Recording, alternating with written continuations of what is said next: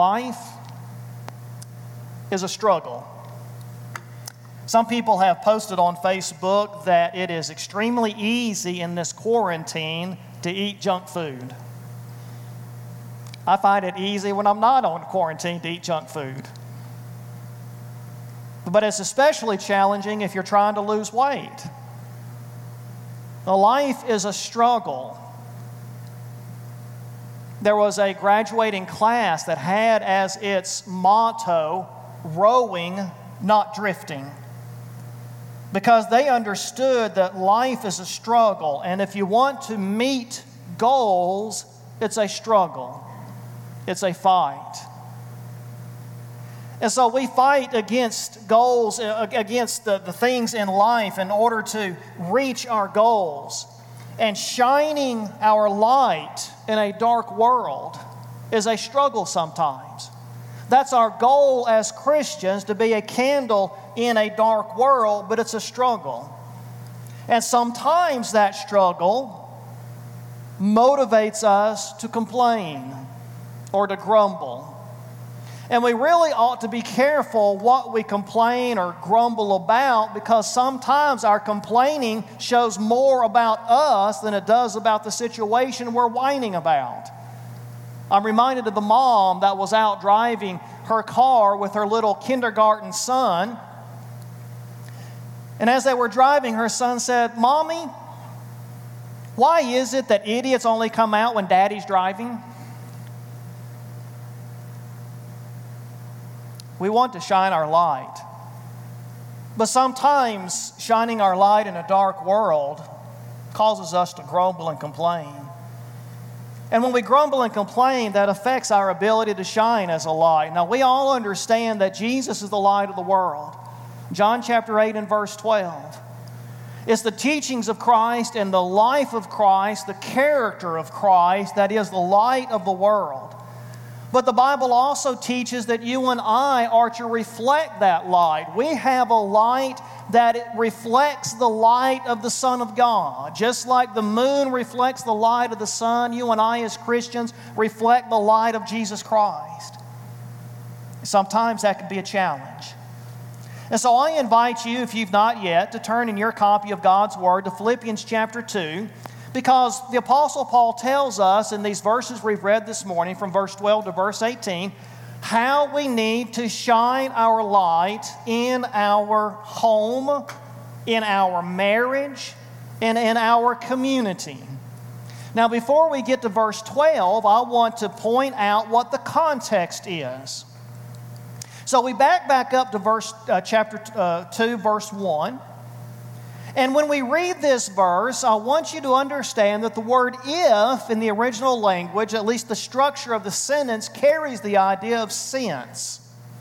Okay, so Paul says that since we have encouragement in Christ, since we have consolation of love in Christ, since we have fellowship of the Spirit in Christ, since we have affection and compassion for one another, he says in verse 2, make my joy complete. How are we to make Paul's joy complete? He says, by being united. Notice what he says there in verse 2. You need to be united in mind. You need to be united in love. You need to be united in spirit. You need to be united in purpose. But there's a problem. There's a problem with having unity. And the problem with having unity is my ego. The problem with having unity is my interest, my desires, my wants. And so Paul tells the Christians in Philippi in verse 3, he says, you need to do nothing out of selfishness or empty conceit, but you need to regard one another in humility as more important than yourselves. That's how you're going to have unity. And so in verse 4, Paul says, don't look out for your own interest, but look out for the interest of others. Do you see what a challenge that is? And then in verse 5, he says, I want you to have the same mindset. I want you to have the same thinking that Jesus Christ had. And so in verse 5 through verse 11, Paul gives us one of the most beautiful descriptions of the person of Jesus Christ in the Scriptures. I want you to understand that his primary goal is to challenge us to be humble. And yet he holds Jesus up as the best example of that. You see, in verse 5, he says that Jesus was equal with God before he came to earth. But in verse 7, Jesus emptied himself so that he could come to earth. And he humbled himself in the plan of his Father so that he could go to the cross and die for the sins of mankind. And because Jesus was willing to humble himself before his Father, in verse 9, Paul says that God rewarded Jesus for that humility and that obedience by giving Jesus a name that is exalted above every name, so that every human being, either now or at judgment, is going to show respect for the Son of God.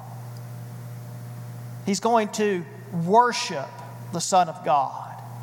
She's going to confess the name of Jesus. That's the reward God has given to Jesus because of his obedience out of humility. So, understanding the context of this paragraph, I want us to spend most of our time focused on verses 12 through 18. Verse 12 begins with the words, so that, or therefore, which shows us that Paul is drawing a conclusion. After Paul says you need to look out for one another, you need to be concerned about one another because that's what Jesus would do. Therefore, he says, beginning in verse 12, beloved. And notice in verse 12, Paul assumes they're being obedient.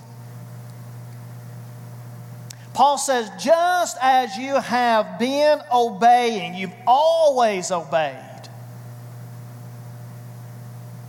Not as in my presence only, but now even more in my absence. The Church of Christ was established in Philippi in Acts chapter 16. Lydia was a businesswoman. She and her household were baptized into Christ. And then the jailer and his household were baptized into Christ. At that time, Luke, the medical doctor who wrote Luke and Acts, was with Paul, but Luke stayed in Philippi. And Luke continued to work with the Church of Christ in Philippi for several years before he rejoined the Apostle Paul's mission team. So all of these years, the Christians in Philippi had been growing and maturing and being obedient. And so Paul here says in verse 13, as you have been obeying, now he says you need to work out your own salvation. In the original language, your salvation comes before the command for emphasis. In other words, Paul says, your salvation, work it out. This verb, work out, is found 22 times in the New Testament. 11 of those times are just in the letter of Romans. And as I look through the times it was used and how the translators translated that word, I found these variations. So I took the translation in other places and I put it here in this place. What is Paul saying when he says, work out your own salvation? He's saying, effect your own salvation. He's saying, accomplish your own salvation. He's saying, you need to commit your own salvation. You need to produce your own salvation. And so Paul is clearly saying here that we contribute to our salvation. in the sense that we have to obey what God has told us to do. Now, there's a lot of misunderstanding in the religious world about the relationship between obedience and grace. Protestant scholars and Protestant preachers focus so much on the idea that we're saved by grace that they completely pervert God's Word when it comes to obedience and specifically baptism. Now, we are saved by grace. There's a lot of people that do not understand the concept that we are saved by grace. But there's just as many people, if not more, who don't understand that we're also saved by our obedience. And the difference is this. The difference is the sacrifice of Christ on the cross is the foundation, it's the basis, it's the grounds that pay the penalty for sin. That's the grace of God. The gracious gift of God is Christ going to the cross. But when I obey Jesus Christ and I do what Jesus tells me to do, what Jesus commands me to do, then that is me appropriating that gracious gift to myself. That's me taking advantage of that sacrifice for myself, as Aaron did this last Monday night. And so Paul here says that you need to work out your own salvation. It's like the old black gospel preacher Marshall Keeble once said. He said, God has a vote for you, and Satan has a vote against you, and you get to cast the deciding vote. Look at what Paul says here in verse 13. It is God at work in you. Now, if salvation was entirely by the grace of God, then everybody would be saved. But it's not only by the grace of God. God is at work in us. Paul writes, both to will and to work for His good pleasure. God's good intention. So as Brother Keeble said, it's God's will, it's God's intention that we be saved. It's Satan's will, Satan's intention for us to be lost. The difference between the two is our response to the commands of Christ. And so if we're going to allow our candle to burn in our community, number one, we've got to obey Jesus Christ. Second of all, verses 14 through 16. If we're going to allow our candle to burn, if we're going to be a light in our home and our community, the second thing we have to do is to do. Verse 14. Do all things is the command. And it's a command that governs the next three verses.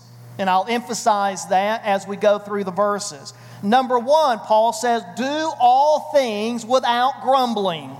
Now, when I think about grumbling, I think about the Israelites who have come out of slavery in Egypt. They've been out of Egypt for a month in Exodus chapter 16. And they grumble because they need water.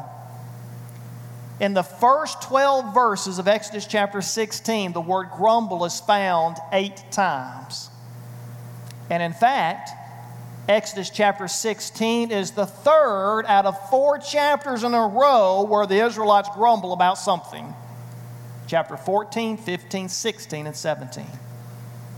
The Apostle Paul says, don't grumble. He says to husbands, don't grumble.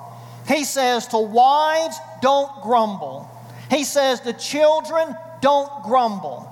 He says to parents, don't grumble. Do you want to let your light shine in your community? Paul says, do all things without grumbling.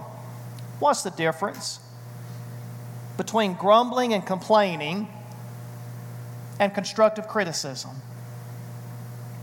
What's the difference? It's the context of Philippians chapter 2. The context of Philippians chapter 2 is humility. Am I am I offering criticism that is constructive out of humility to make the person better or to make a situation better? Last Sunday, I talked about confronting with care. That's done in humility. Or am I grumbling for selfish reasons? And am I grumbling because of personal, selfish reasons? In that case, Paul would say, do all things without grumbling. Constructive criticism makes things better. Acts chapter 6 and verse 1, when the Church of Christ in Jerusalem was distributing food to the widows, there was a group of the widows that were being neglected, and they grumbled, but God didn't criticize their grumbling. He did not correct their grumbling. Instead, he told the apostles, you need to appoint men, you need to appoint deacons to oversee this work so that it will be more efficient and you won't have anybody fall through the cracks. 1 Peter chapter 4 and verse 9, Peter says you need to do hospitality, practice hospitality without grumbling. That is, do so with humility because you're serving others. So number one, Paul says, do all things without grumbling. Number two, Paul says, do all things without disputing. Now that verb translated disputing means to reason thoroughly. It means to think carefully. And yet, as I look through the examples of that word's use in the New Testament, I found that most of the time the word is used in a negative way. These are ways that the word is translated in other places. Doubts, speculations, opinions, dissensions, evil motives. And so if I were to translate that word, I might translate this word as nitpicking. Do all things without nitpicking. And so we need to ask ourselves, before we offer some words of criticism out of our mouths, we need to ask ourselves, am I really just picking nits? Paul says, if you want to let your candle shine in your community, do all things without nitpicking. Number three, in verse 15, Paul says that we need to do all things. Notice verse 15 starts with the phrase, so that, that's purpose. Do all things so that you will prove yourselves to be blameless. Blameless means I can stand before God and Him not find any sin in me. That's blameless. And when we serve our family or we serve our community, we need to do that with pure hearts, with pure motives. If we make a mistake, it needs to be a mistake of the head, not a mistake of the heart. And so we make sure our hearts are right with God, even as we try to make sure our actions are right with God. You really can't have one without the other. But if we're going to make a mistake, we make it with our hearts in the right place. Serve God first and serve our fellow man. And when we do that, then our lives will be blameless. Do all things so that you can prove yourselves to be blameless. Number two, do all things so that you can prove yourselves to be innocent. The word translated innocent here means to be without fault. Jesus challenges His disciples in Matthew 10 and verse 16 that we need to be as innocent as doves. Paul challenges us in Romans chapter 16 to be as innocent, to be innocent in anything that is evil. Be innocent. Do all things so that you can show yourselves to be children of God. Jesus is the only natural child of God. Jesus is the only unique Son of God by nature. But thanks be to God that you and I can be children of God by grace. We become children of God when we are immersed into Christ through baptism, Galatians 3 and verse 26 and 27. And we show ourselves to be children of God when we love other people, including our brethren in the church. That's 1 John 4 and verse 7. So do all things so that you can show yourself to be above reproach. That word above reproach means without defect. It's the word that was used in the Old Testament relative to the animals that were offered as sacrifices to God. Those animals were perfect. They were perfect specimens. They were without defect. Jesus Christ is the only one who was without defect by his own actions. Jesus offered himself as a sacrifice without defect, Hebrews chapter 9 and verse 14, and Peter tells us, 1 Peter 1 and verse 19. But you and I can also be without defect. You and I can be above reproach, again, by the grace of God, and again, it comes ultimately through the waters of baptism. That's Ephesians 5, 26 and 27. And so Paul says, if you want to let your light shine, your candle shine in the community, do all things so that you will prove yourselves to be in the midst of a crooked and a perverse generation, among whom you appear as lights in the world. That word appear probably should be translated shine. And it is in fact a participle. So Paul is saying, in the midst of a crooked and a perverse generation, you are shining as lights in the world. There's the idea that we're candles. That we're shining in the middle of a crooked and a perverse generation. Let me say a word about this word perverse. It also is a verb. And it carries the idea that it was perverted in the past and it is still perverted. We are living in a having been perverted generation. God created everything perfect and beautiful and good in the Garden of Eden. And Satan comes along and he perverts it. He makes the straight ways of God crooked. Back when I was growing up, when most of our adults were growing up, the word pervert referred to a homosexual. And homosexuality is, of course, a perversion of the pure sexuality that God created and God designed. But all sin is a perversion of what God has created. All sin is a perversion of what God has designed to be good.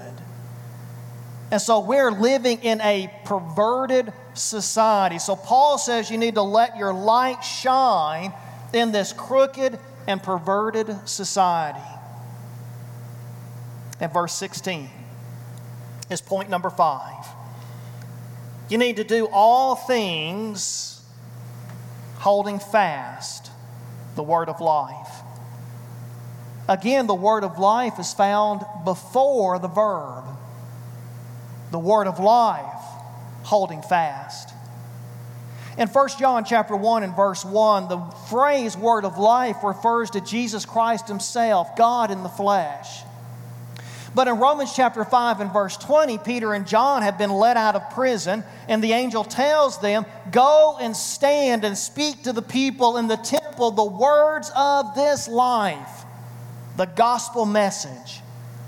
And so when Paul here talks about the word of life, he's talking about both Jesus Christ and the message of Jesus Christ, the gospel message. And he says that you need to hold fast the word of life. That word, hold fast.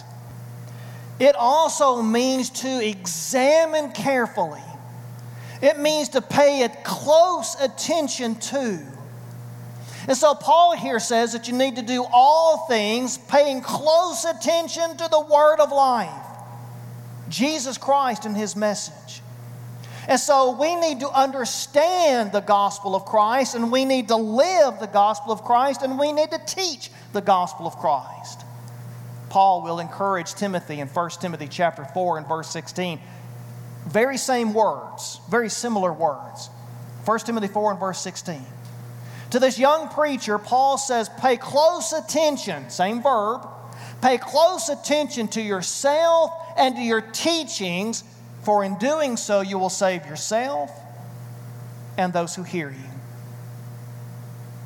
And so Paul says, do all things, paying close attention to the Word of God, so that, this is the result, so that in the day of Christ I will have reason to glory. Do you remember that Paul said God gave Jesus a reward, verse 7, for his obedience?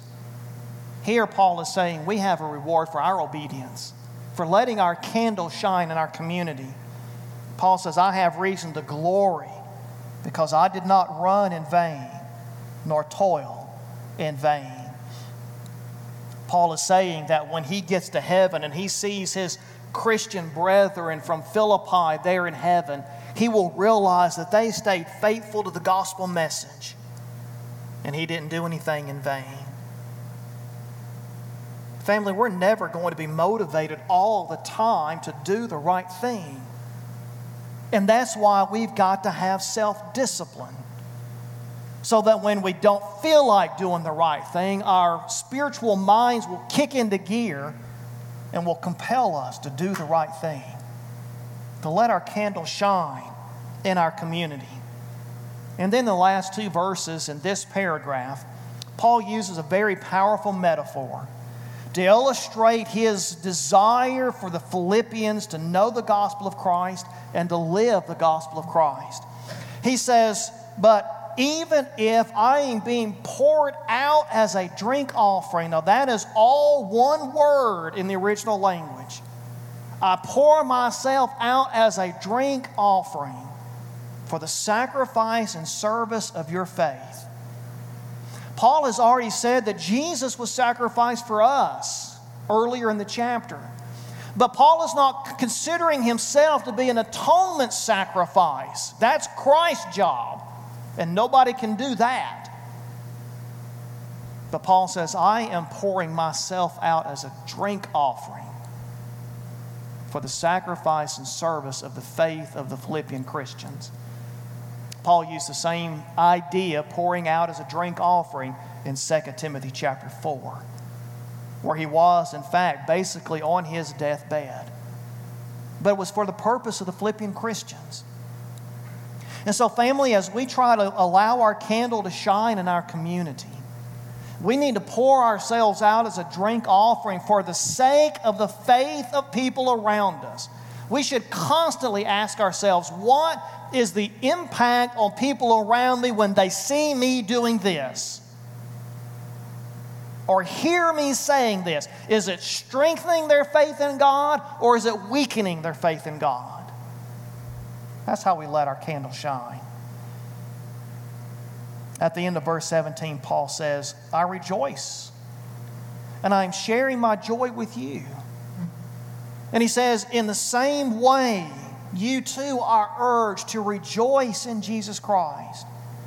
And I want you to share your joy with me. And so Paul wants to encourage the Christians in Philippi to continue being obedient to Jesus Christ so that they can continue having a positive influence on the people around them. So, family, if we want to be a candle in our community, number one, we have got to be unselfish. We've got to live like Christ. Don't grumble and don't nitpick. Shine your light in your community as you live out the teachings of Jesus Christ, holding tightly to the Word of God in your teachings and in your lives, in your speech. Pour yourself out as a drink offering for the faith of your family, the faith of your neighbors, in service to others.